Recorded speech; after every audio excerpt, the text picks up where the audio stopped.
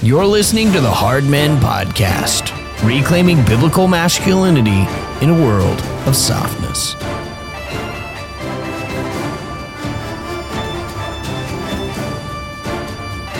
Welcome to the Hard Men Podcast. I am your host, Eric Kahn. I'm super jacked today because I'm joined by the one and only hard man himself. Well, the second only hard man himself, Dan Burkholder. I'm number one, sorry.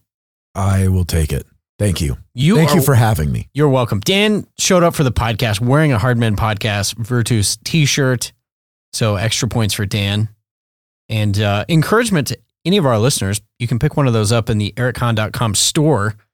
Dan, yours it's looking fly, I got to say. Oh, thanks. Thank you very much. I do make it look good. It goes nice with your bald head and your Viking beard. I appreciate that. Thank you. Absolutely. So Dan, today we're talking about something that we've been putting together for a little bit now. This is the Hardiman Carnivore Challenge. The Hardiman, not the hard man, but the Hardiman Carnivore Challenge. So first of all, I want to dig in, Dan, just for a little bit here. Why Hardiman? Why carnivore? What are we doing? So first of all, we partnered with Hardiman Company, our friends in Texas, to present this challenge. We kind of got inspired by them, didn't we? Yes, absolutely. Yeah, we visited Dallas Yep. and met some of the guys in the Simmons family and Hardiman, and they are complete Chad Kings. And especially JB. I mean, come on. The guy is awesome. Yeah, he's a king. So the Hardiman Simmons family runs, owner-operators, I guess, of the Hardiman Company. And Bart is he's really a patriarch.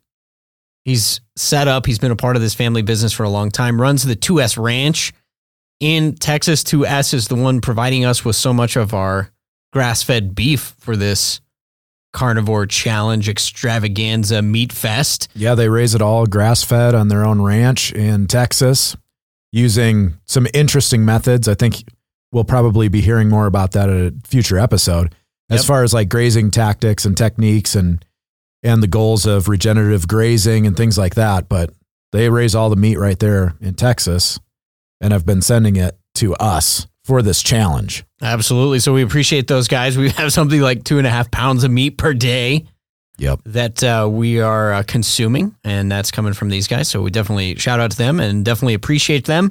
You'll see in the show notes links for 2S Ranch. If you want to order your own beef, you can definitely do that. Highly recommended. It's not only good for the planet, Dan, but it is good for our bodies as well. If you're going to do carnivore, you got to have high quality meat. So there you go. Definitely check that out. We should have some coupon codes in there as well. If you want to pick up some meat, they'll ship it to your doorstep, which is super convenient. So Dan, I want to dig in and I want to talk about why this challenge and why carnivore, as well as what we are doing. So I guess just baseline parameters. We've got 90 days of meat is basically what this comes down to. We are eating meat. We've measured our body weight and sizes beforehand. We've taken tape measures. Pretty much all the results we're going to put behind a paywall at the Hard Men Podcast Patreon. We'll be talking about a lot of other stuff, how this has impacted us, sleep. Everybody, of course, wants to talk about pooping with carnivore. What were your poops like? So you have some really interesting conversations with the carnivore crowd. We'll talk more directly about those things in the after hours with Dan and myself. We'll talk about things like weight loss, our measurements. Yeah, we took a blood panel. That's right. So yeah, I've got my blood panel results. So I saw my testosterone levels, glucose levels, cholesterol, lots of other things. Yep. So we'll share some of the results of the panel in the after hours for you guys who are interested in that. And I found out a lot of people are interested because once you go down this road, like we've been doing, we'll explain in the show more of this, but we've been doing a ton of research. We've been doing a ton of reading, especially, Bart was so kind as to recommend like 5 books, which we'll mention here in a second. But reading those, it's like, I feel like we're sort of doing a scientific experiment. So you're trying to track a ton of stuff. And if you have other people in that camp too, trying to get their health and their hormones right, really what ends up happening is it builds like this community and camaraderie around like, hey man, what's your tea? What'd you do? We're having these issues. How did you solve some of those? How's your hydration? That sort of thing. So correct me if I'm wrong, but it seems like it quickly breeds community. We've definitely, I think, annoyed Brian and Ben in the office here. We've annoyed them with our conversations about carnivore. Yeah, sure. The amount of mocking that we receive for like, oh, meat, eating meat. Yeah, carnivore. Hey, carnivore bros. I mean, I imagine they're sick of hearing about it as well. But yeah, it's become quite the, I guess, like a passion project trying to figure this out. Part of the reason is like the science of nutrition is pseudoscience at this point, and I'm convinced more and more it's because you have so much, like the food pyramid was paid for by these big, cereal producers like Nabisco, Kellogg companies and General things like Mills. that to pay for certain results of testing in nutrition and health. And so coming at this, once you've taken the red pill and you're like, okay, all of this nutrition and stuff like that is largely unknown. And I just have to realize that I don't know a lot because I've been fed so many lies. And so you start asking the question, well, what is true? What is true about food and nutrition? And one of the, right now, one of the proposals is this carnivore, we've seen the ketogenic diet, keto, other low carb diets offered up as like, hey, this is actually a healthy alternative. Let's eat a lot of fat. Let's eat a lot of protein, and let's not eat as many refined, carbohydrates and sugars. And so really what we're doing is experimenting. So this is going to be 3 months of seeing what happens. Like, let's see if this is true. People are saying that this is healthy. Let's find out, test the results.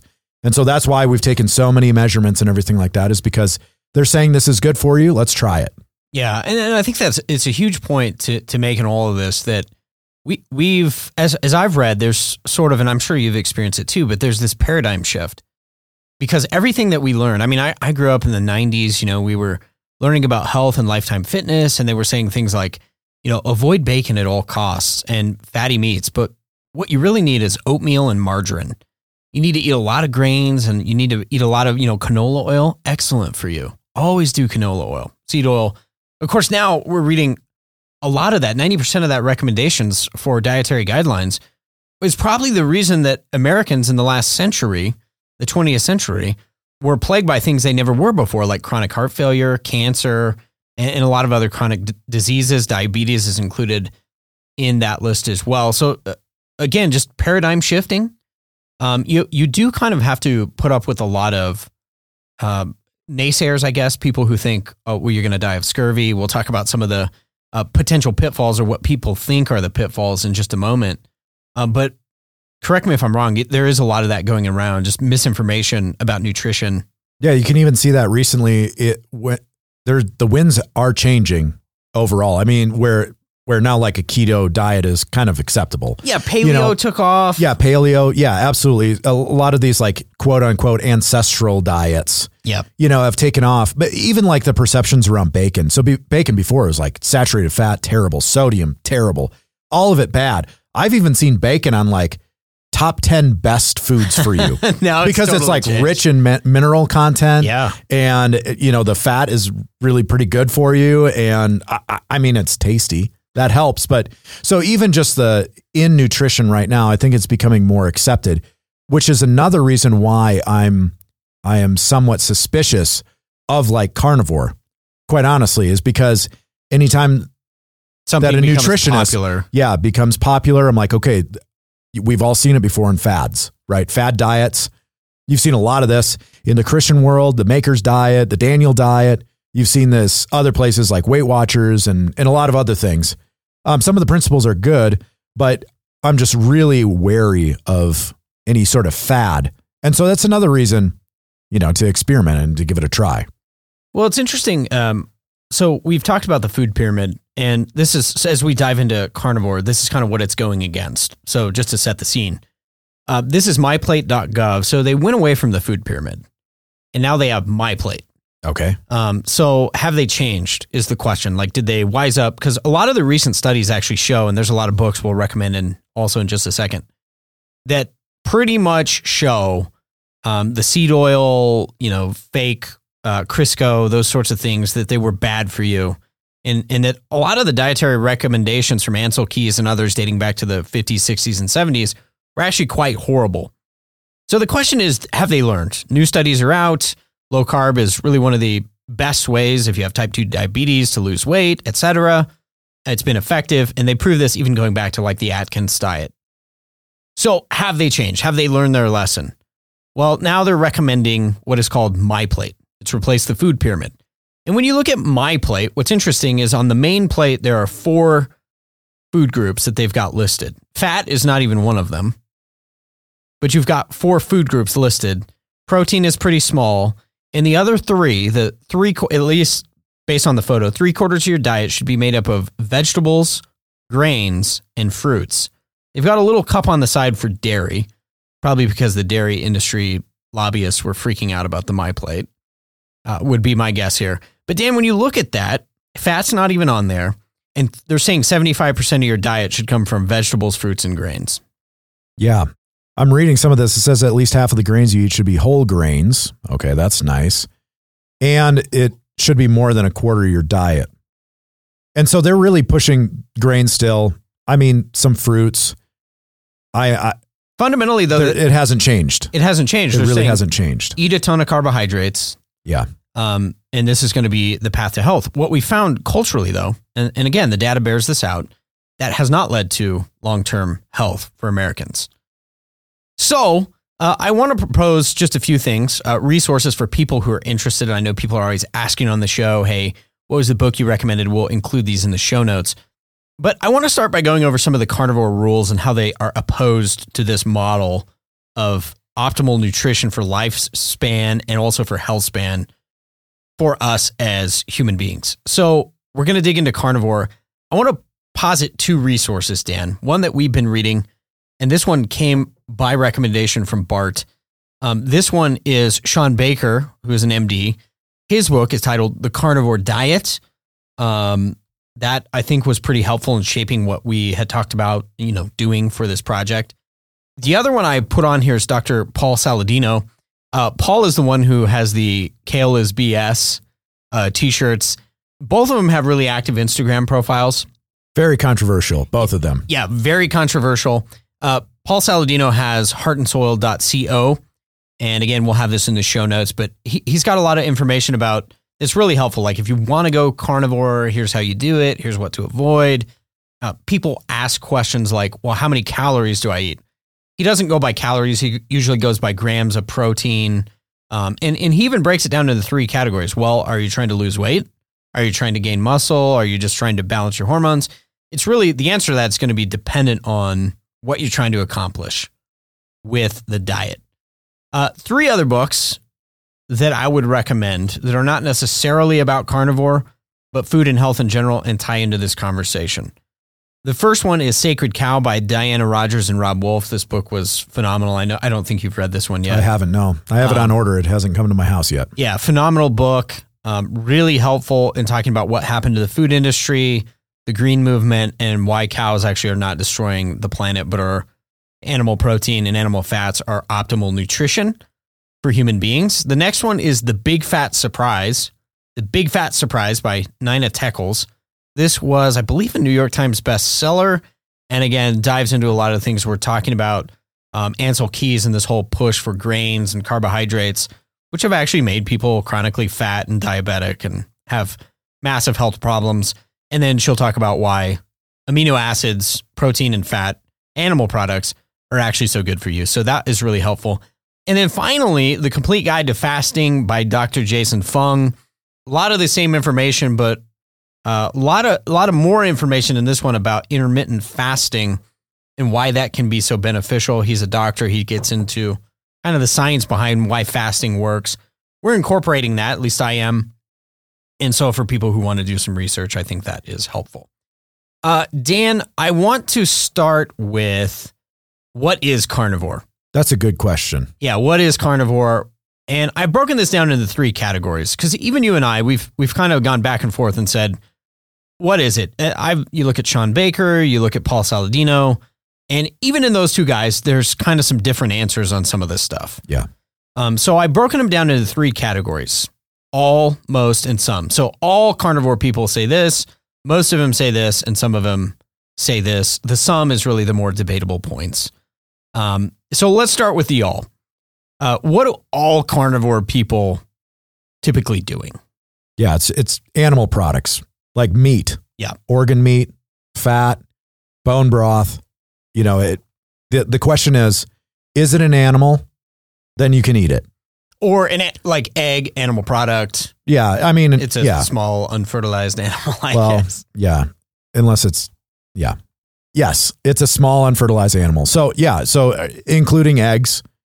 Yeah, you're eating nose to tail is the popular phrase right now. Animals.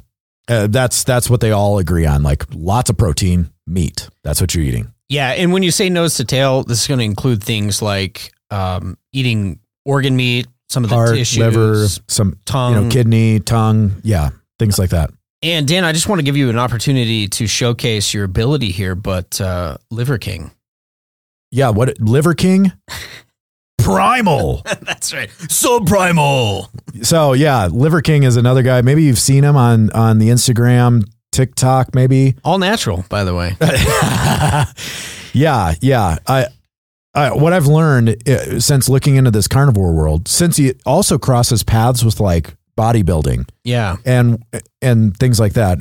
Lots of these weightlifting guys, because I'm also doing powerlifting on that. I don't know if we were going to talk about that. Yeah, we'll mention that this part episode, of our regimen. But yeah, we're also doing some powerlifting, and so when you start looking at a lot of these guys who are doing the powerlifting, I was ignorant, by the way. I was ignorant until I started watching some critiques of guys like Liver King. That a lot of these guys, they are like not natural at all. They're taking steroids, TRT, HGH of some sort. And so anyway, looking at Liver King, if that guy is all natural, like I'll eat my hat. Yeah. I mean, good gravy. That guy is unreal. Didn't he, but this is a side note, but didn't he admit to like genetic modification in like Korea? Or something? Yeah. He had some gene therapy done in, I think it was Korea. I think so. Maybe it was Thailand. I can't remember. It was Asia somewhere in 2018 where he edited something in his DNA, his genetic code. I don't know how any of this works, so I'm speaking from ignorance. So Google it. That helps muscle production, essentially. So all you have to do, if you're curious, okay, just Google Liver King. You look at the guy and just understand there's probably no way that any human being could look like that. We could have a survey. Naturally. I actually think that Liver King could be all natural in the same way that I think Barry Bonds was all natural. It's about the same category. I mean, maybe it's TRT and HGH, and you could consider that natural because those are naturally produced hormones. I don't really know. However you slice or dice it, he's not just eating liver and lifting weights and looking like that is all I'm saying. Yeah, and a lot of the guys in this movement, you'll find a lot of them on social media, Twitter, Instagram. I think it's always helpful when you there's some that you can tell, okay, there's some, like Liver King, there's clearly some entertainment value, but some phoniness. He's hilarious. I mean, I love watching the guy. He's hilarious, he's super but funny. Most people that I've asked, like, do you think he's all natural? They're like, absolutely not. But there are also a lot of people in this movement. I think Paul Saladino even... on Instagram, people always ask me, are you on TRT? And he's like, no, I'm absolutely not. And he showed on one of his things, his numbers, and his testosterone was 700, which is not astronomically high. It's not. It's not low. I mean, he's a fit looking dude. He looks like he's. Well, it depends on who you talk to. There's some doctors that say like 1,000 is the baseline. Yeah. But that's more and more of what I'm hearing is like 1,000 would be somewhat ideal. Yeah. It depends on who you talk to though, right? Because the normal scale is all the way down to like 250. Well, and it brings up an interesting point as we get into men's health, because what I'm starting to find is that when you get to our perception as a society is that we're just so medically advanced. And then you get into things. I first read this in Bronze Age Mindset, but he was talking about how the most essential building block, one of the most essential building blocks for human flourishing is hormones. And he said, what's ironic is we know almost nothing about them. We don't really know how they work. The attempts in the last century to treat hormones, like in menopausal women, has been largely a failure. And now we're injecting men with TRT. We just don't have a really good track record here. And nutrition. This is something that Dr. Fung talks about in his book, but he said, I went through med school and I had like one introductory course on nutrition. That's it. He's like, I don't even remember if I learned anything in the course. So you would think that these people who are supposedly all about human health and flourishing would know something about like adequate, proper nutrition. What should you eat? And what they should actually you not eat? Yeah. That's kind of the absurdity of our medical establishment today is they don't know very much about the central building blocks of human flourishing. I have theories. I have theories as to why that is. Tell me. But maybe okay. You want me to go into it right now? Yeah. Well, I mean, the goal of the medical world right now is to fix sick people. It's not to keep people healthy or even to get them healthy, but it's actually just to fix a problem. Think about TRT though. They're like, okay, guys, T is low. We'll talk about that more in a moment. Guys, T is low, TRT. But nobody stops and says, wait, what's causing this drastic drop? Maybe we should go back and fix the cause. Especially in light of the historic levels of testosterone. Well, that's in males. what I mean. Yeah. So if this was a normal thing, as far back as we could know, that men have had low testosterone, certain segments of the population just have low testosterone as like outliers, that'd be one thing. But when you have a vast population that has very low testosterone and it's an anomaly within the last 20 years, and nobody stops to ask why in the main medical world, instead, they're just injecting these hormones into men without understanding the ramifications. And as Nassim Taleb, he says in his Inserto series, I think his Anti-Fragile, he's like, I'm highly suspect of any medical procedure that hasn't been around for 1,000 years or any advice. That's a good rule here. Yeah. Other than like surgery, he gives a caveat, like, but yeah, there. And that's one of the reasons that, carnivore or a lot of these ancestral type diet nutrition plans, one of the appeals to me is that you can look back and you can say, well, actually, this is the way people ate for like 500 years and there was no chronic heart disease and there was no chronic anything like that. So that's one thing to look at. But also, I think with stuff like you said with TRT, you've got to understand that whether it's beneficial or not, I know some guys are going to differ on the response to that. It hasn't been around very long. I don't exactly trust a medical establishment that is injecting people with substances to know what they're doing. They kind of, in the last couple of years, have a track record of not knowing what they're doing or, doing it in the wrong manner or whatever. But also, like, you got to realize these people are making money off it. The reason you see TRT clinics on every street corner now is because they realize they can make a ton of money off guys. That may not be the optimum way to say how do we promote long-term lasting human flourishing? I don't think those people are really asking that question. No. And I mean, just to be incredibly cynical, I think most doctors are probably fine. They're somewhat ignorant as to the fact that they're being played by big pharma. Yeah. And anyway, so let's get back to the diet. So we had said all of the carnivore diets would say eating meat, liver. We got into liver because liver is actually like nature's multivitamin. There are so many nutrients in liver. It's actually quite an incredible food.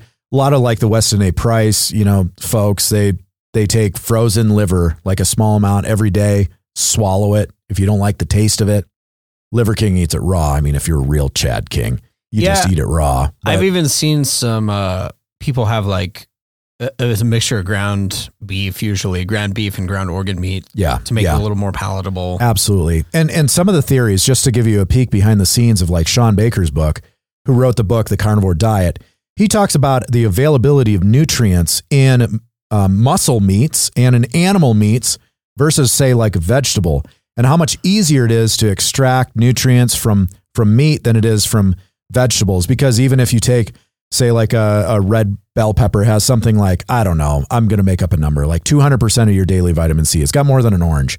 It doesn't actually mean that most of it is available to you. You might pass most of that through your system. Whereas with meat, organ meat, most of that is going to be readily available for you to digest and to actually intake those nutrients.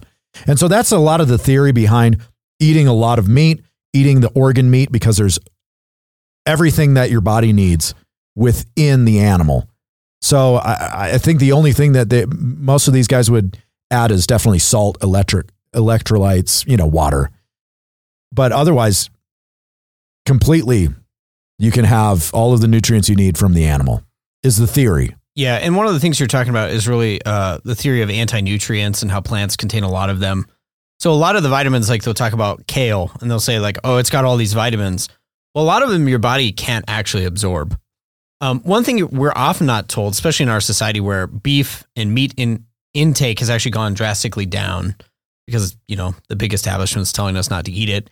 It has gone drastically down. And the thing is that meat is by far and away the most loaded with nutrients, amino acids, fatty acids. Meat really is the superfood. And so a lot of these guys are pointing this out. That's why it is in the all category. Next up, we have the most category. So most will allow for dairy of some sort, including hard cheese, butter, cottage cheese, sour cream. Butter is probably in the first category for most people. Yeah, butter is almost universally accepted as like a really good food for you to consume. Yeah. And most people don't, because it doesn't contain lactose, since it's separating out the milk solids from the fat. And so it's usually easy to digest. You got to think about the carnivore diet also as like an elimination diet, to where if you're not familiar with elimination diets, essentially the historic use of an elimination diet would be like, hey, I know that I react well to like white rice, and I'll just eat that for a couple of weeks, and then I'll add something in and see how my body reacts. And so that's what is happening essentially with the carnivore diet, is that you eat meat. Most people don't have negative reactions to meat. Actually, they feel fantastic when they're eating meat. And then you can incorporate some other things, such as dairy, because a lot of people have inflammation issues, digestive issues. They get eczema, outbreaks on their skin, things like that from dairy. And so, as you introduce another animal product, dairy, you just have to see how your body reacts. Yeah, and that was something you and I were talking about early on. So I've been on it week and a half, almost 2 weeks.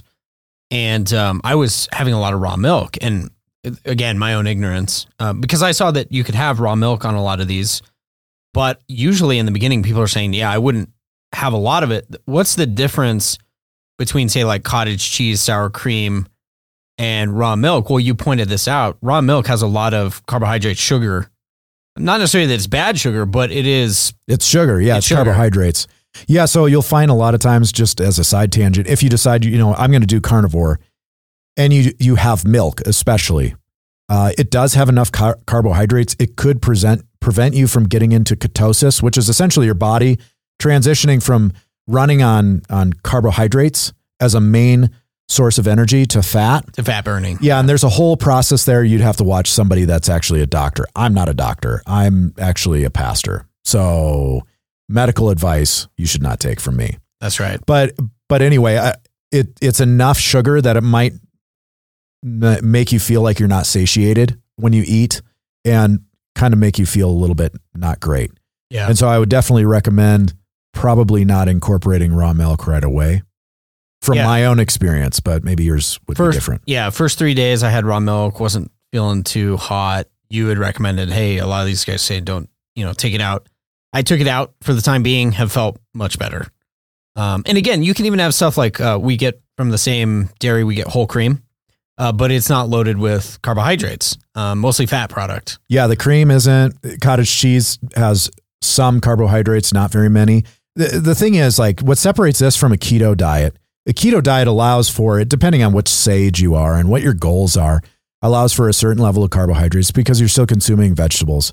Vegetables have carbohydrates, like minimal amounts, but it does add up over time. Like if you eat a carrot, there's a lot more carbohydrates in a carrot or an onion. Anyway, going down a rabbit trail. So cottage cheese does have a little bit.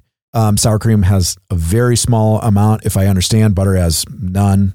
Hard cheeses have almost none. But a lot of that, again, has to do with the lactose, because some people do not react well to lactose. This is an anti-inflammatory sort of goal for this diet. So I can't remember why I started down that rabbit trail. No, that's actually helpful, because I think a lot of people do ask the question, what's the difference between carnivore and keto? Oh, yeah. It would mainly be the vegetables. And a lot of, the other thing is like, oh, this is a zero carb diet. Yeah. The carnivore at its base is a zero carb diet. You don't get carbohydrates from animals. Yeah. Like from what I understand. Yeah. One of the things too is then this some category. I've seen mixed reviews on this. One of the hot topics of, I think probably the biggest hot topic is spices, whether people are going to include spices, if so, what they are. The only thing that I would say is I've been a spice user and Dan has not. But one thing I have noted, Dan, is when you look at a lot of the stuff on your spice rack, especially if it's already mixed, you really have to watch that. Yeah, some they of it put a lot sugar. of garbage in. Yeah, that there's stuff. a lot of garbage. Yeah, there's absolutely a lot of sugar. There's a lot of products where you're like, well, why is that even in there? So what I started doing is, well, if I'm going to use spices, like I made a chili and used just minimal spices, which of course chilies are a vegetable, right? So you are including that in there. But you just have to.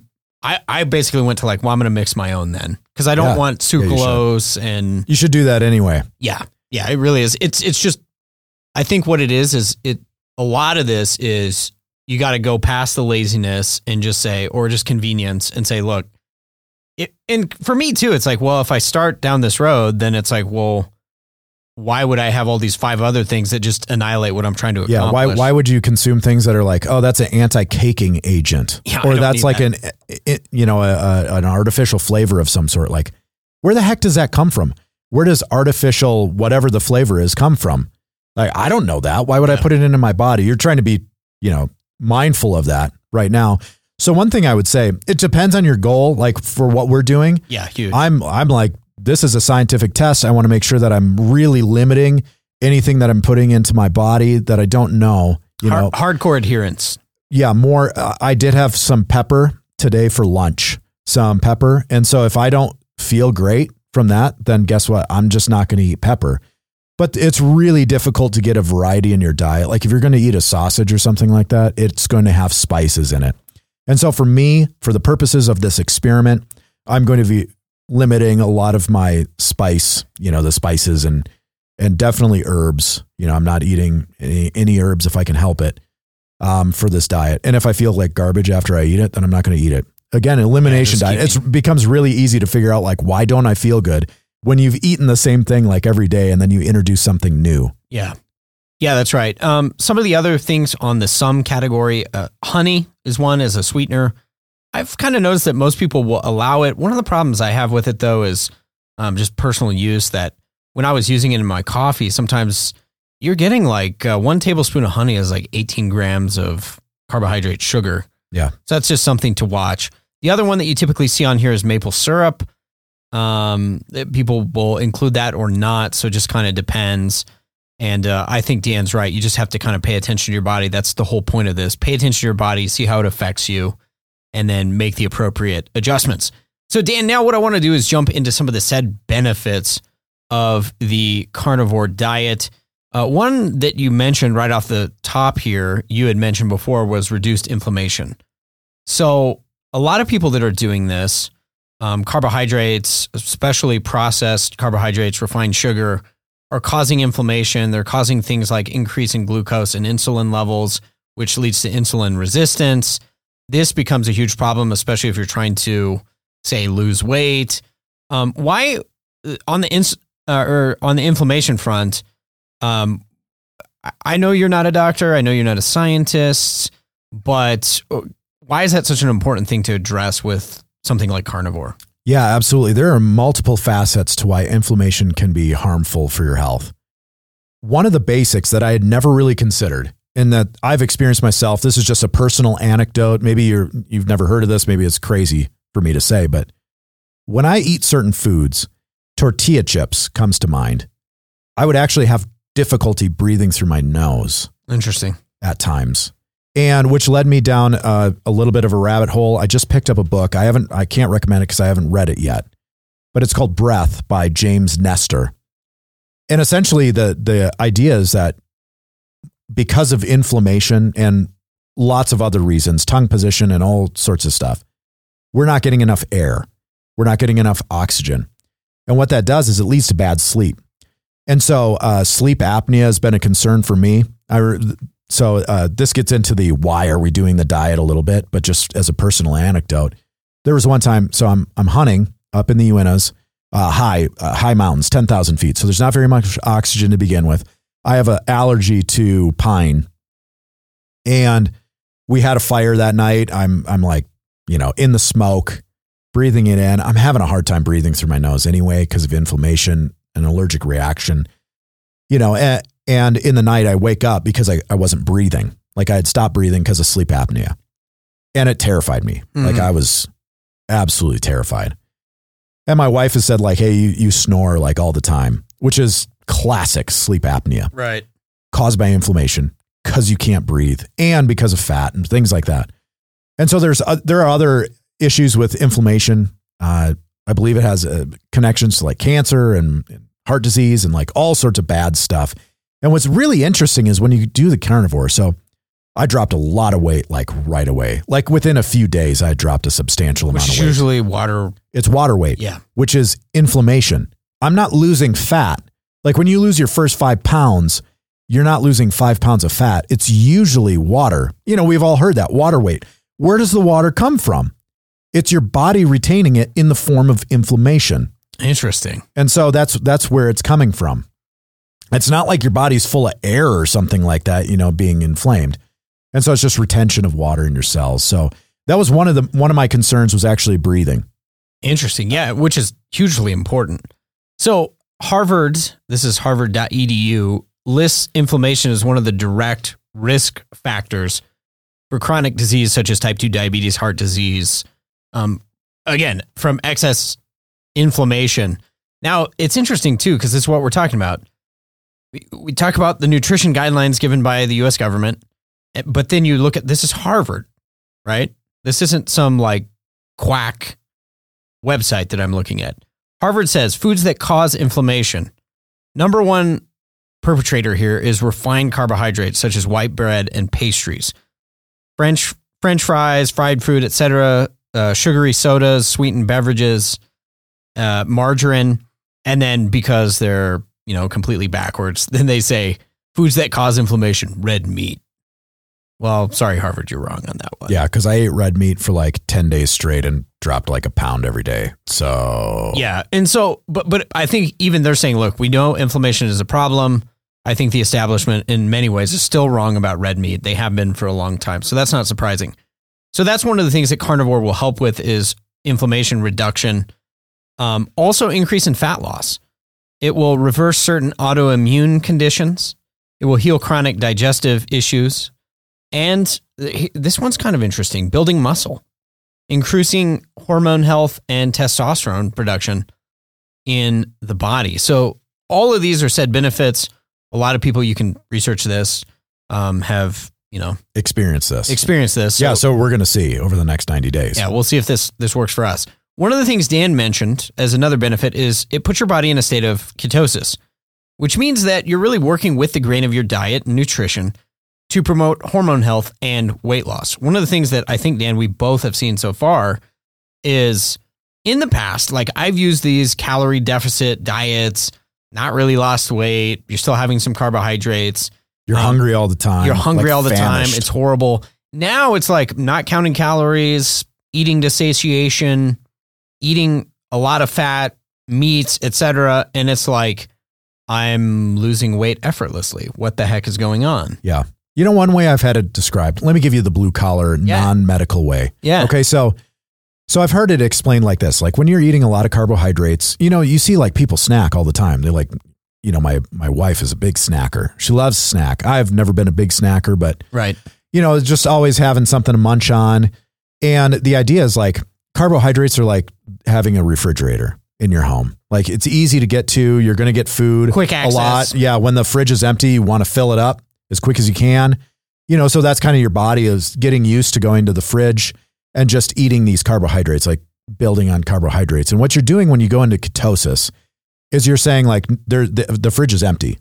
It's not getting filled up again. And so you're going to have to go to the freezer.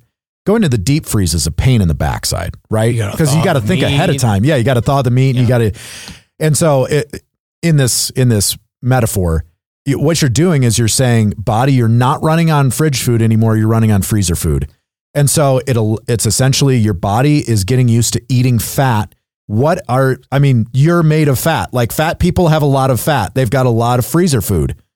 And so you're tuning your body, flipping that switch. Yeah, flipping the switch so that now we're going to go to the deep freeze if you're hungry. And it does take some time to do that, by the way. It's actually an interesting metaphor because I was even thinking about just how our kitchen has changed in the last 2 weeks, at my house at least. You do have to plan more ahead with meat preparation.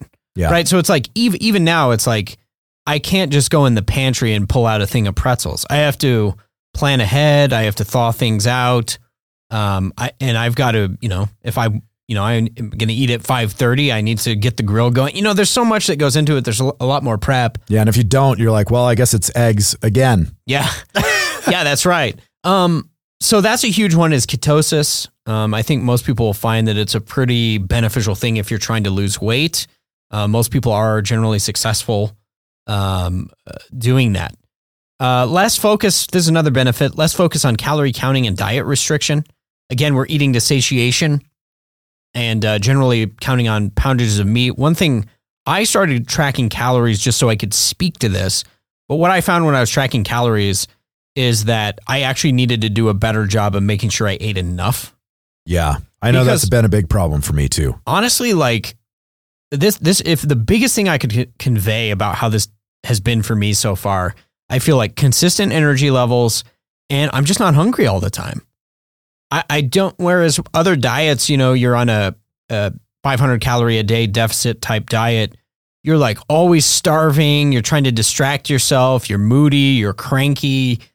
I have not experienced any of that. Food has become more like, oh yeah, I should probably eat.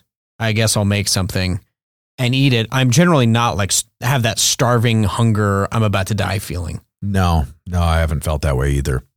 So I think that is another benefit. Also, we mentioned this before, but it helps improve insulin resistance, improve that condition, I should say, especially would be applicable for people with type 2 diabetes. This is why they're typically recommended some sort of low carb diet, because it's going to help. Best thing you can do is, typically you always see this in the movies where they're like, oh, I have low blood sugar. So they're always eating sugar. I used to have a friend who'd be like, oh, I have these blood sugar conditions. Yeah. So I was like, so what do you do to deal with it? Oh, I just drink like a whole Coke and I feel better. Well, you're actually making the problem worse. And so long-term, what you need is some combination of improving your insulin resistance. You can read all about that as well. So now, Dan, we're going to get into potential pitfalls of the carnivore diet. These, I think, were pretty interesting when I was reading through them. There's a lot of propaganda online, especially if you use Google for your search engine. There is a lot of propaganda online talking about like how carnivore is going to kill you. And I thought that was pretty interesting. But then when you actually dig into it, you're like, they're like, one of the headlines that I read was this: why carnivore could be catastrophic for your health. And then it listed 3 things. These are my first 3 things on potential pitfalls. Number 1. Sounds serious. Yeah. Could be catastrophic. Number 1. In the first days of doing carnivore, it causes fluid imbalance. What does that mean? Fluid imbalance? Oh my gosh, Dan. That could be catastrophic. And then I read it and they were like, yes, in the first few days, because you're losing inflammation, you will lose a few pounds in water weight. That doesn't sound catastrophic. Especially since like the only thing you can drink is water. I know. So that's number 1 catastrophic side effect is fluid imbalance. Number 2 catastrophic side effect, hormone fluctuations. Your hormones are changing because they're getting better. Yeah. That's a part of the goal. That's actually what we're trying to do. So what's interesting though, and this is real, I noticed the first 2 days, something that they do say under hormone fluctuation. Because you're changing what your body has been doing and you're essentially cutting carbohydrates out of your diet, one of the things your body does is release cortisol, which can make you moody and irritable. The first 2 days were really hard for me just to make that adjustment. About a day and a half. You see, the key is if you're just grumpy all the time, nobody notices a difference. They will never know. So a day and a half, 2 days was that. By day 3 and especially day 4, happy as a clam. I feel better, at that point than I'd ever felt. Energy level's great. No more crankiness. So that is true. There's potential crankiness as you change. Doesn't seem catastrophic though to your health. No. And like 2 days of crankiness substituted for, the junk food lifestyle diets that people eat. It's like, I haven't had lunch in 2 hours. Like I'm about to that feeling like hangry. They even have a word for it. Yeah. It's like an hour before dinner and you're like, you just turn into a monster. That's totally gone now. Eating seems optional sometimes. It really does. So today's a good example. As much. As of recording, it is 2 p.m. I just realized this. It's 2 p.m. I ate breakfast at 7 a.m. this morning. I haven't eaten since then. Feel fine. Not hungry. Yeah, and I just got done with lunch an hour ago, and that was the first time I ate for today. Right. Yeah. So 2 days of crankiness, worth it. Okay, I'll take that. Number 3, Dan, potential catastrophic pitfall of the carnivore diet is that you could crave carbs. I don't get how this article is absolute garbage. I don't know where you found this thing. Those are catastrophic? Potentially. You might have cravings. Cravings seem like they could be catastrophic to your health. Oh, in what way? Like mental health? I don't get it. Well, it's crazy because think about this. Like carnivore is like, okay, eat meat. And by the way, you probably won't be as hungry. Does any of the fast food industry, any of the junk food industries, is that good for business? It's real bad. It's real bad. Like, honestly, if people picked up on this, went carnivore or some form of low carb, started eating anything not in the center of the grocery store aisle, we would all be healthier and entire industries would die. Think about that. That's the repercussions if people pick up on carnivore. Hence, when you try to Google carnivore, most of the stuff you find will be negative because that would be bad for business. So keep that in mind. Craving carbs. I actually haven't. I take that back. I craved a carb. Oh, yeah? The other day we were picking apples. Yeah. There were chips on the table. There was everything. And I picked up an Asian pear apple hybrid and I smelled it and my senses went crazy, Dan. But that's about it. I haven't been dying for carbohydrates. I just want a glass of scotch. Real bad. Glass of scotch, maybe a jalapeno here or there. Yeah. But honestly, the cravings haven't been that bad. Other potential pitfalls, bowel movement issues. Some people have loose stools. Some people are constipated. Kind of depends. Usually you get used to it. You're talking about propaganda. I was looking at actually Liver King stuff. Because just looking at critiques, this was a while back. And there was a doctor, some normie doctor, YouTube doctor. And he's looking at Liver King, what he eats. He posts like all the time, like this is what Chef Lionel, I think is his name, makes on Saturdays. And it's usually some like huge feast that's just absolutely ridiculous. I love these videos, by the way. They're so very entertaining. Yeah. And so it's like some crazy amount of like cheeseburgers and like a whole roasted lamb and liver because liver is king. And primal. Yeah. And so this doctor's looking at it and he just starts laughing. He's like, there's no fiber in any of that food. I mean, this man must never poop. People are just obsessed with pooping. And if you want to hear about pooping, we've been told you have to have high fiber diets in order to keep from getting like colon cancer.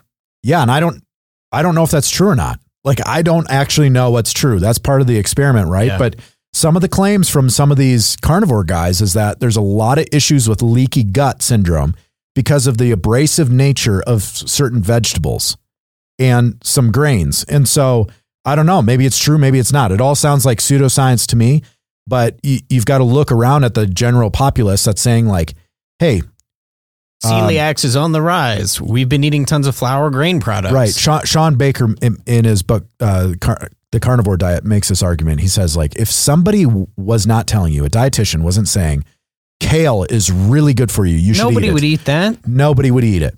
Nobody would want to eat it. You know who the largest buyer of kale was? I think it was before 1990. It was Pizza Hut because they used it for decorating their salad bar. I believe it. So they would put the bowls of salad and stuff like that in a bed of kale, but they wouldn't feed it to people. They're like, hey, what's something cheap and vegetable that absolutely no one would be tempted to eat? So they'd never mistake it for food. I know, kale. Kale. Yeah. We make fun of kale. I've actually had kale where it tastes fine, but that's not the point. The point is like, would you eat a lot of this stuff if somebody wasn't telling you need to eat this? And now I'm just like, I don't know. I'm very suspicious of any of this.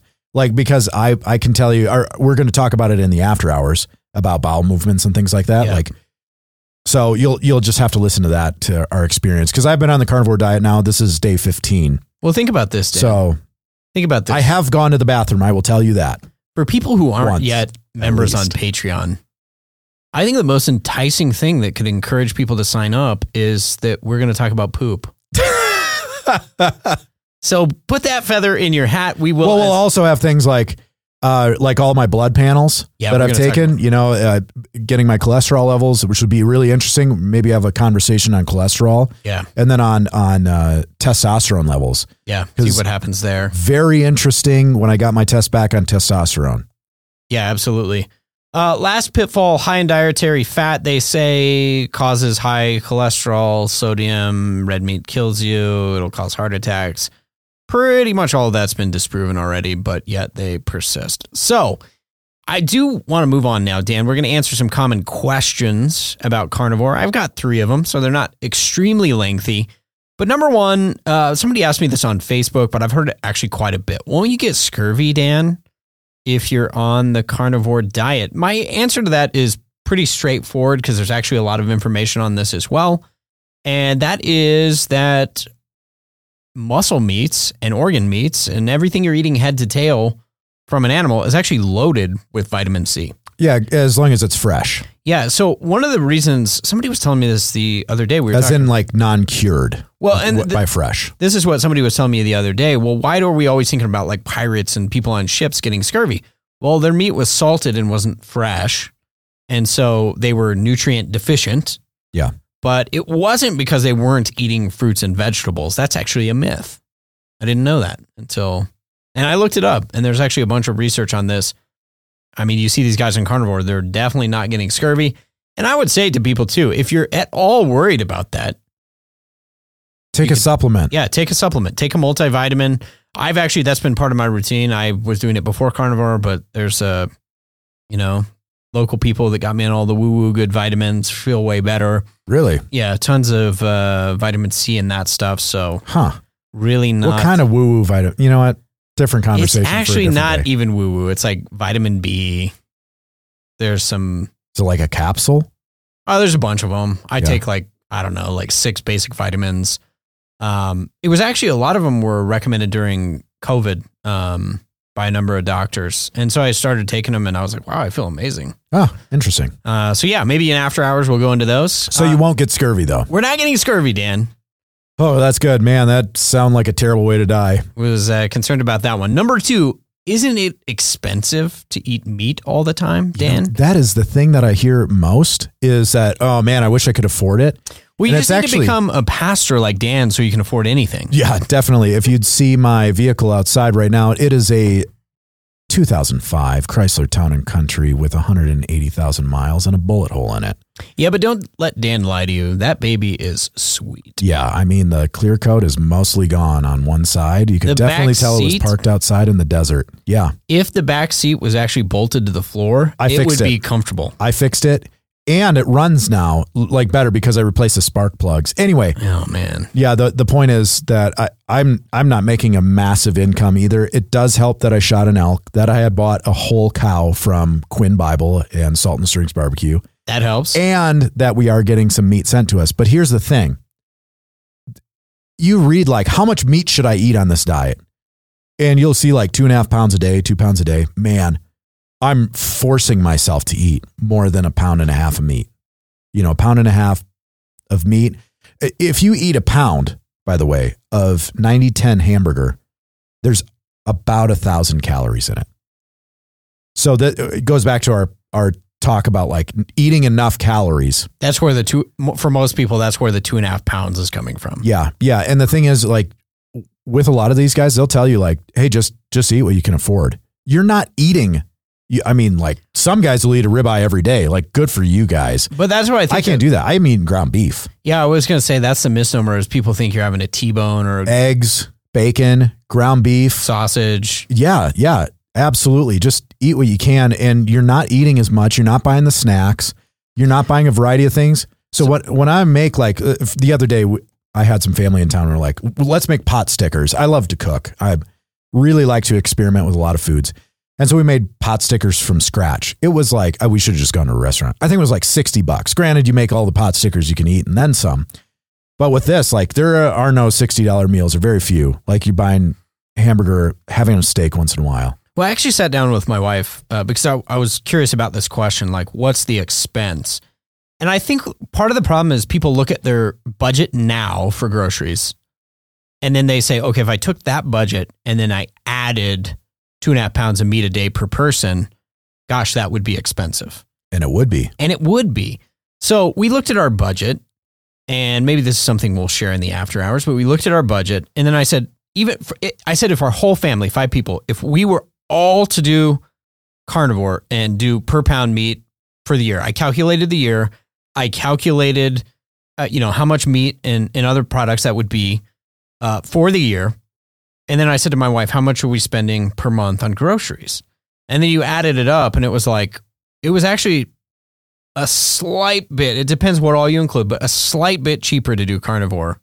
Because what you don't realize is like all the $4 and $5 a box cereal garbage that's in the house. Well, plus like eating out, like your whole restaurant budget. Man, the number of things you can actually eat at a restaurant now are pretty limited. And quite honestly, I wouldn't even go there. Like the steak that you're going to have from one of our guys, whether it's 2S or Quinn, in reality, I eat that stuff. And then I'll go to for work, I was at a high-end steak restaurant. We ate a ribeye and I was like, ugh. Like the stuff I'm getting from these guys is so much better. I had the same experience. I went to a local steakhouse the other day. It was just this last week. And I ordered a ribeye, medium rare. It was actually cooked really well. And I'm eating the meat. I'm like, this is like stringy and tough. It was like stuck all in my teeth. It was so much lower quality than what we've been getting. Yeah. I'm just going to cook it myself. Like, why would I? And it was $40. Yeah. And I think too, in the expense category, one of the things we have to do is you have to look at long-term health benefits, lifespan, health span, right? So a lot of people are like, yeah, no big deal. I spend $400 or $500 in my 50s and 60s. I spend $400 or $500 a month on prescription pills, which include cholesterol medicine and blah, blah, blood pressure medicine, blah, blah, blah, blah, blah. That stuff is expensive, and yet we don't think twice about it. Plus, you have a low quality of life. Yeah, you have low quality of life. But then you say, okay, let's go back to your 20s and 30s. Let's invest a little bit more in quality food. And people are like, oh, no, I can't afford that. That's too expensive. So we basically just have to untrain ourselves to value the things that look. If you're a healthier, happier, more energetic, fruitful, testosterone-filled, hormone-balanced person, life is going to be a lot better. Maybe that cost is worth it. And I would argue, yes, it is actually worth it. So last common question we get is, isn't red meat consumption connected to heart disease? Well, I would just recommend the books, The Big Fat Surprise and Sacred Cow. This is categorically false. Yeah, you'll find like cholesterol, right? Cholesterol and saturated fats. Those are like the big things that they're going to claim causes heart disease. And if you go on the carnivore or you go on a ketogenic diet, your cholesterol universally will go up. It will. I mean, there's just no avoiding it. It will go up. But the funny thing about cholesterol is it's your hormone production center, like needs cholesterol. If you don't have enough cholesterol, you actually die. It is a necessary. Every cell is made up of cholesterol. Yeah, absolutely. And so Big Pharma has made a ton of money on this. Granted, Statins. there are links between your, is it LDL cholesterol and plaque and things like that. But the size of the particulates is something that they don't mention. Right. If you're eating a higher grain diet, it's just really crazy, by the way, that you go on a heart healthy diet and people are like eating oatmeal and Wheaties and like all these processed grains and everything like that, and realize that it actually is not helping your heart at all. It's probably making things worse. Well, and a big part of this too is you have to understand that we still don't understand medically the whole connection between cholesterol and heart disease. So my dad's had a couple heart attacks, had open heart surgery. And the best information that a lot of his cardiovascular doctors are saying now is that they were looking for a marker, which is lipoprotein little a. They said lipoprotein little a is really the thing you want to look for, not LDL, not HDL. Don't even worry about those. So whether that's true or not, one of the things you can learn from it is this whole science, which a lot of it is a shot in the dark pseudoscience at this point. Yeah. They don't actually understand the connection there. We do know this, however, red meat does not cause heart disease. That was an absolute myth that's been disproven.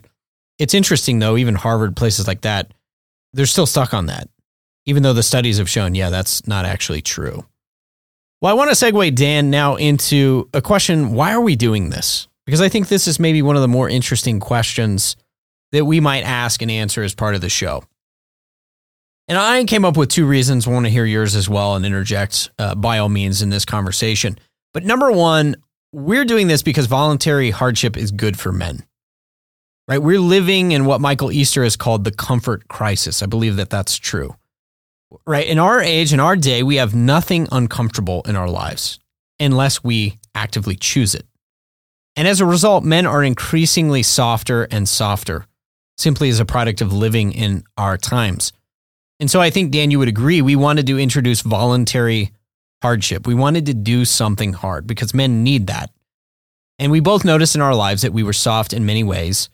And you can't live off yesterday's success, which means that you're going to have to expose yourself on a daily, ongoing basis to hard things. And carnivore is, in many ways, a hard choice. It's doing the hard thing, and it's a way of hardening ourselves. Now, I think we're also both doing this, and you mentioned this earlier, in conjunction with a lifting regimen, strength training, which is in large part based off Mark Ripeto's Starting Strength. You and I have both read that book. It's also nearly identical to what Matt Reynolds, CEO of Barbell Logic, and I talked about in a very recent episode of the Hard Men podcast. So I encourage you to check that out if you haven't done that. But that's really something that we're doing in conjunction as a part of this hardening. We're tracking, at least I am, using the Strong Lifts app. There's a free version and a paid version of that. It's pretty cheap.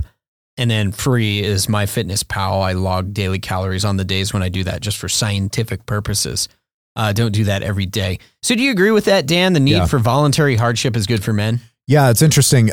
I came at it from a different angle, but it's the same conclusion. Yeah. And it was really when I was out elk hunting, I'm climbing over a deadfall. And when you've got as much deadfall as I was climbing through, maybe post a picture on social media so you can see exactly what I mean. Just a lot of dead trees, millions of dead trees in the mountains from the western bark beetle that has killed, millions of trees. You get snowpack and storms, and then it looks like a matchbox was just dumped out onto, the ground, and it's just like you're climbing through it. You're just climbing through it. Yeah, except it's on a side of a mountain. And so I'm stepping up over these trees and I'm landing on my knees start to hurt. And I could just feel like heavy. And I didn't feel good. And I came to the realization, really, it was an epiphany as I'm like breathing hard, doing this hard thing and not very well, that this lack of discipline was just shot through every area of my life. And so it's like, what is one of the things that I can fix right now? What is the lowest hanging fruit? And it was just, what do I put in my mouth? That is something that I can discipline myself to do. Like, it sounds silly probably to somebody that's not been eating only meat for the last 15 days. But, they're like, well, you're eating like steak and hamburger and eggs, and bacon. Like, how hard can that be? It's kind of hard. Like it's not like preparing for a triathlon hard. I'm under no delusions that it's that difficult, but it is one thing. It's one thing that introduces discipline. You cannot capitulate at every convenient time. You can't say like, hey, you know what? I would really like a drink right now. I'm just going to fulfill that. And so another thing that's come up while I've been on this diet is just, I think it's like a dopamine addiction or a dopamine response. Yeah. And so when you want a snack, when you want to have a treat or some delicacy of some sort, whether that's from like stress eating or just like seeking pleasure or whatever, I think those pleasure responses and responders in your brain are just firing all the time. Like they want to go, right? And you want another hit of dopamine. This is we tie this like there's actually like a sinful route to pornography. Absolutely. First and foremost. But second of all, it's like a dopamine addiction. You become addicted to these chemicals that are released in your brain. Yeah, even like smartphone use with these quick hits of, oh, I got to check that notification. Yeah.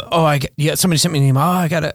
Yeah, that's absolutely. All dopamine. That's all dopamine. sugar has been shown to show like, oh man, dopamine, like crazy.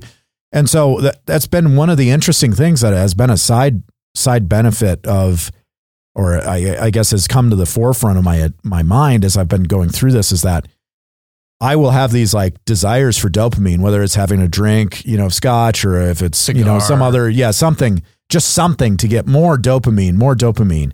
And so it's been another discipline that's been introduced. And so hardship, I look at it as like definitely introducing hardship, but for the sake of purpose, which is discipline.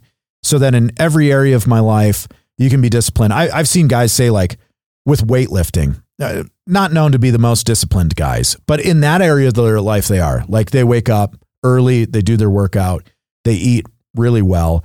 And I figure as like a godly Christian man, that if I can introduce some disciplining my body, Paul says like, I beat my body, for the sake of discipline and things. And so if I can do that, it should start to bleed into other areas of my life. So introducing hardship, yes, for the sake of discipline. Yeah, that's exactly is the primary reason that I did this. Yeah, I think that's a great point. As I want to say, huge. Also huge, Dan. Second point I wanted to point to is that we really are living in the same moment that many men are, which is that health and lifespan are not optimal. Where many of us, I read the study the other day and it was talking about how, longevity, the lifespan of men is not necessarily decreasing, but the quality of life is, the rate of chronic disease and stuff like that. I think like you were saying on the mountain, we have these moments where like when you can't hack it, when you're breathing too hard, when you're fat, your pants don't fit, it's not a good feeling. And you don't sleep. It seems really obvious, but these things add up. And then I think what many of us do is we wake up one morning, we look in the mirror and we're not really happy with who we are, but we feel powerless to change. And so one of the ways that you can get things on the right track and start acting like a man again is back to the atomic habits thing. You just change the small keystone habits. And I found even through this that eating is one of them. Yeah. Like, so, I mean, I give this in counseling all the time. Like I'll sit down with men and women who have some sort of issue and I'm like, okay, there's a lot of problems here. This is what I'm thinking. Like it, in my head, I'm like, wow, there's a lot of problems here. Pick one thing. And you can't like part of counseling isn't like, let me just like control you for just a little bit. I swear I could make everything better and you might be able to, but you can't actually manipulate and win anybody to do that. And so you just pick one thing, the easiest thing, usually just do this one thing. And eating is definitely the one thing. If you're talking about health, like exercise has a very high bar of entry. We talk about like powerlifting, weightlifting, lifting heavy things, strength training is, I think, the best exercise you can do, period. But you take somebody that has never done a deadlift before and it's like, here's a starting strength video. That's how you do a deadlift. Okay, knock yourself out. Like, man, there's a high chance of injury. Where do you got to buy all this equipment, like everything like that. You have to have a plan to start and you should.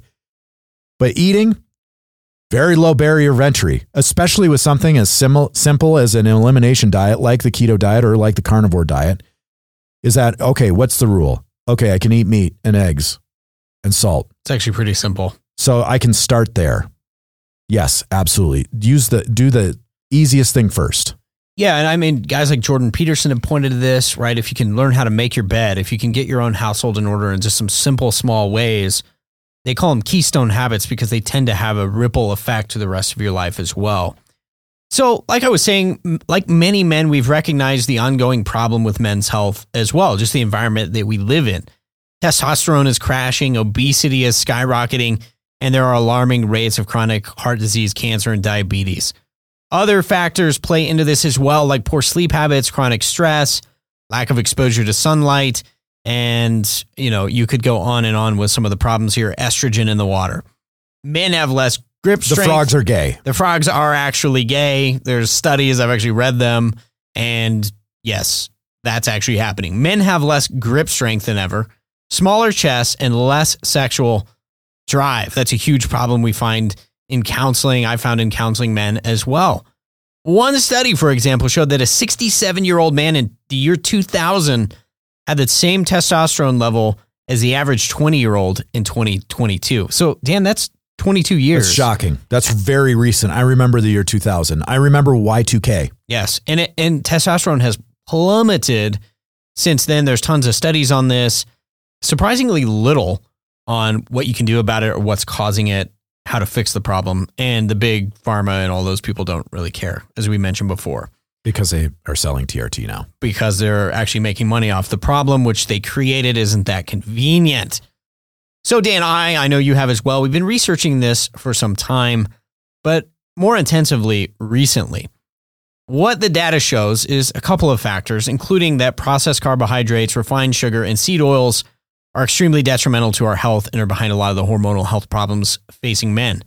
They lead to things that we've mentioned, like inflammation, spikes of glucose and insulin, and a laundry list of other health problems. So we started asking these questions among all the research. How do you solve these problems? Well, one main step for us was adhering to some sort of low-carb diet, in this case, carnivore, right? One of the things we'll talk about, I think, in future episodes is also intermittent fasting, which has been shown to rejuvenate health, lower insulin, and raise levels of human growth hormone in the body. Again, we'll discuss this in later episodes. Dan, one of the other things that kind of brought us here, I think, are things like weight gain, sluggishness, lack of energy, and, as you said, lack of optimal discipline in our lives. I love the quote. It's humorous, but I love the quote from Boston Be a Man on YouTube. He says, "Don't let others ruin your day. Ruin it yourself. Be a man." So I guess that's what we're doing. We're going to ruin it ourselves. Sounds like a cantankerous old guy. Yeah, he's like this, Boston guy, but yeah, he's got a lot of funny stuff on there. Be a man, Dan. Ruin it yourself. Yeah. So as far as like a motivation for doing this in realms of health, yeah, I'd noticed that. I mean, it was obvious to everybody, even myself.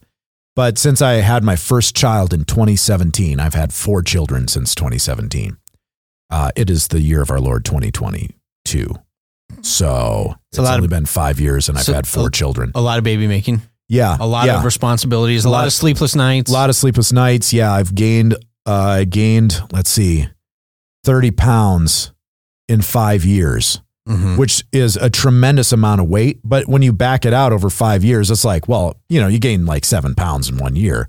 And it's realistically like a half pound a month isn't that big a deal, but you compound that over 5 years and all of a sudden you're a big fat, guy. A lot of it, Dan, like you add those things up, different forms of stress. But for me, it was working a really stressful job. Right. Yeah. And stress is a big literally deal. Like, getting, coming home to, from work or just, getting home from a long trip and just, man, I'm going to have a couple of glasses of scotch and a hamburger and some French fries. And you're really looking for that comfort of a dopamine hit. Yeah, absolutely. And then you just wake up one day and I was in the same boat and 5 years I'd gained 20 pounds and you're like, how did I get here? Yeah, absolutely. The other thing is like when you have small children, you don't sleep that well, period. But even when my kids wouldn't wake me up at night, I wouldn't feel rested. Like I don't remember the last time. Well, recently I've been sleeping well, spoiler alert. But before that, it was like, I just always tired. 3 o'clock comes around, 2:30 comes around in the afternoon and I'm like ready for a nap. There are days I'm like, I'm just going to close my office door and just like take a quick nap here. Power nap. Yeah. Yeah. Because I'm so exhausted. Just like I wake up and I just can't wait to lay down, just so tired, no energy. Sleep is very important. Very, very, very important. And when you're fat, like I was like, you just don't sleep well, especially if you have sleep apnea, which is probably most certainly true. Yeah. You're just not going to sleep well. And it just makes everything difficult. Yeah. It's one of the interesting things too, is the way that all the health things play together. And, we live in a culture, we've sort of been conditioned this way, but when you start experiencing those problems, you're like, oh, I'll take a pill or I'll go get an injection in my butt. And the reality is that's just easier than making changes to your life. Yeah. And any of these guys, Andrew Huberman, Peter Attia was on with Huberman about longevity the other day. And he said, listen, if you're not willing to change your diet and your exercise regimen, and I mean like seriously address them, TRT is a joke, a waste of time, and a waste of money. Like, you've got to be willing to make wholesale changes, even if that were to work. We're not doing TRT. I'm not a proponent of that at this point. So we're going to make the changes as naturally as we possibly can. But even that said, it's like, it just comes down to, you're going to have to make some hard changes. Absolutely.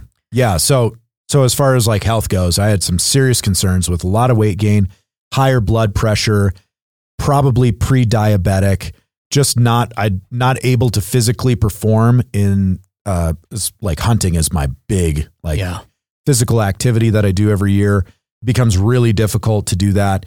And then just simply like being a good dad, because when you're the father of young children, well, just boys, how about children? But we both have boys only. Yeah. We don't have daughters.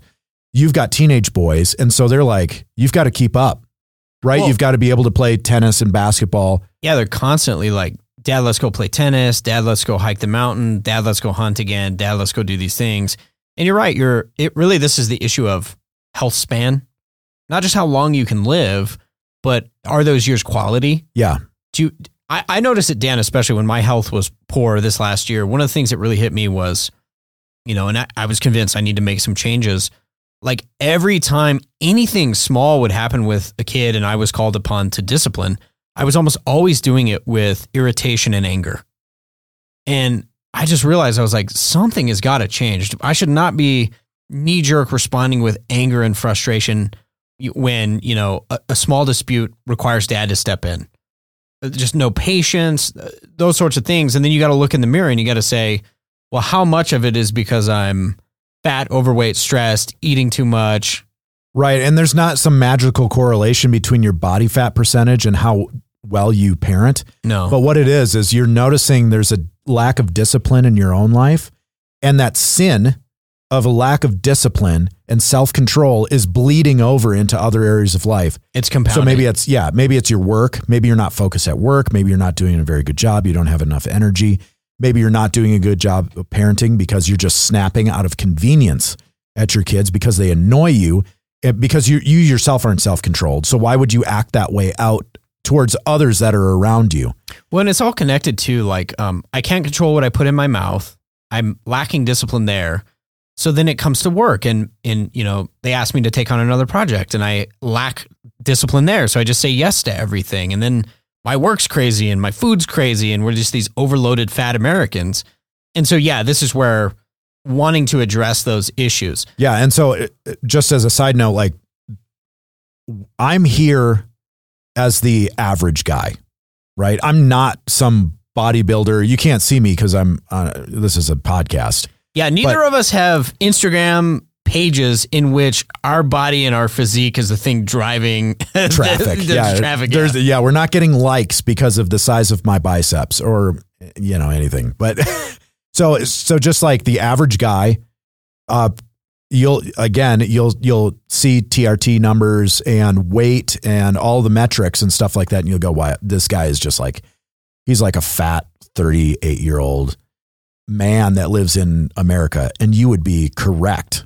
But the difference is that we're trying to address this. And so that's really the motivation is like, hey guys, this not just for me, but for you as well. This is low hanging fruit. Like inject a little discipline and the fruit that you will bear over the long haul, I think will be massive. Maybe it's carnivore, maybe it isn't. I can tell you though, that eating high quality food and knowing what you're eating and then moving your body will definitely benefit you. So, I mean, let's see where this is. And this is just me like trying to relate to you guys. I'm not some like rock star bodybuilder. Yeah. And that's true for both of us. I think one of the things, Dan, we set out to do from this project in the beginning, and we asked the question, how will this benefit our listeners?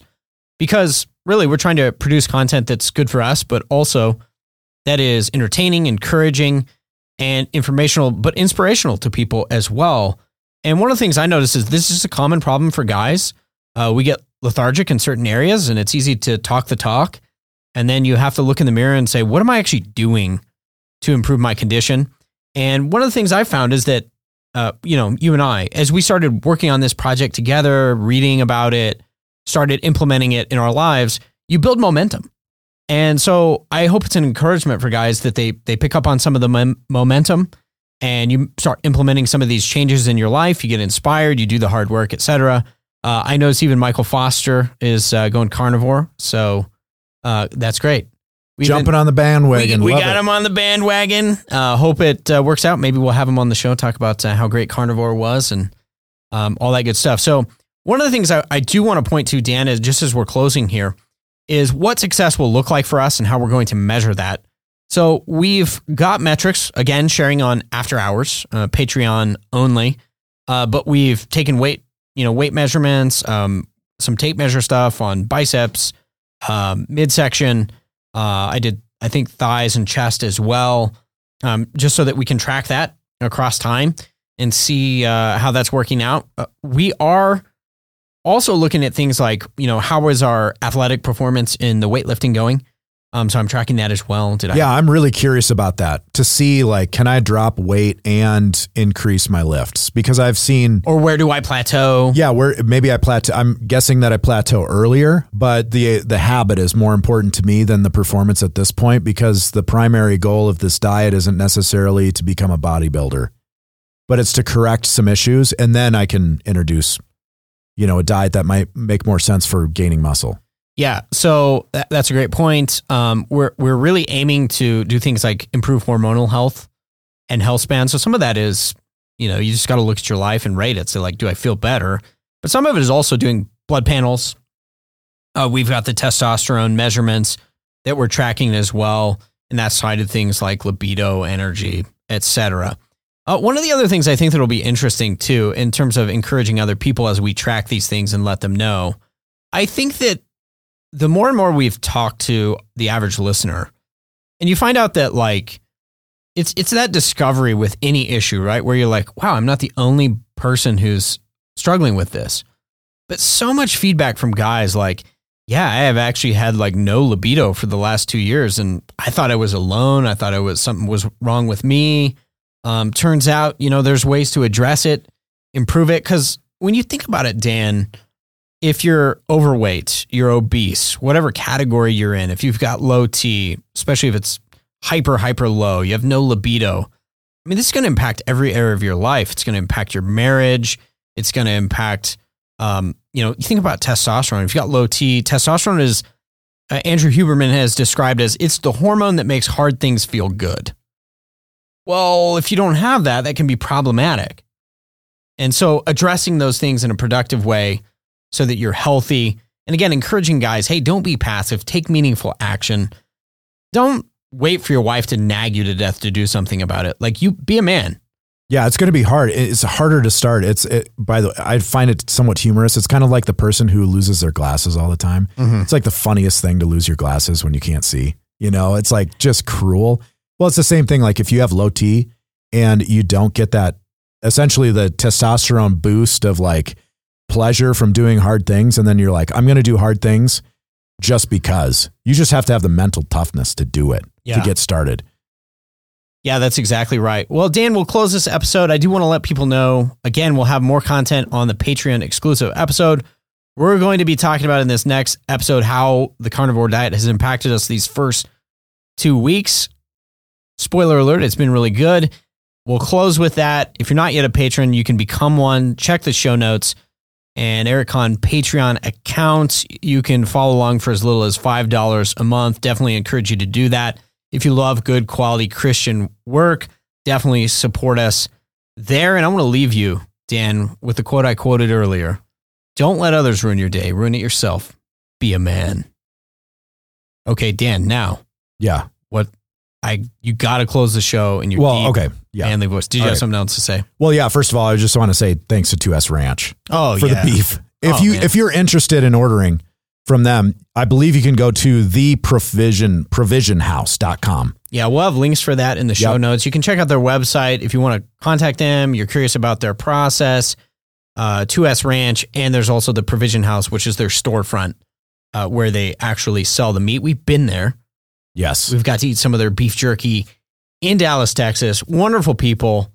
And so we give them a shout out and encourage you. If you're looking for quality grass-fed beef, that is a great place. Delivered to your door. Delivered to your door. Customer service, amazing. And Bart's just a real man and a dude. So he really is. Yes. We love it. So yeah, absolutely. Check those guys out. And Dan, now it's your turn. I'm going to give you the Is honors. Fight the good fight. Act like men. What do you say? Stay frosty? Yeah, stay frosty first. Stay frosty. Fight the good fight. Act like men. Boom.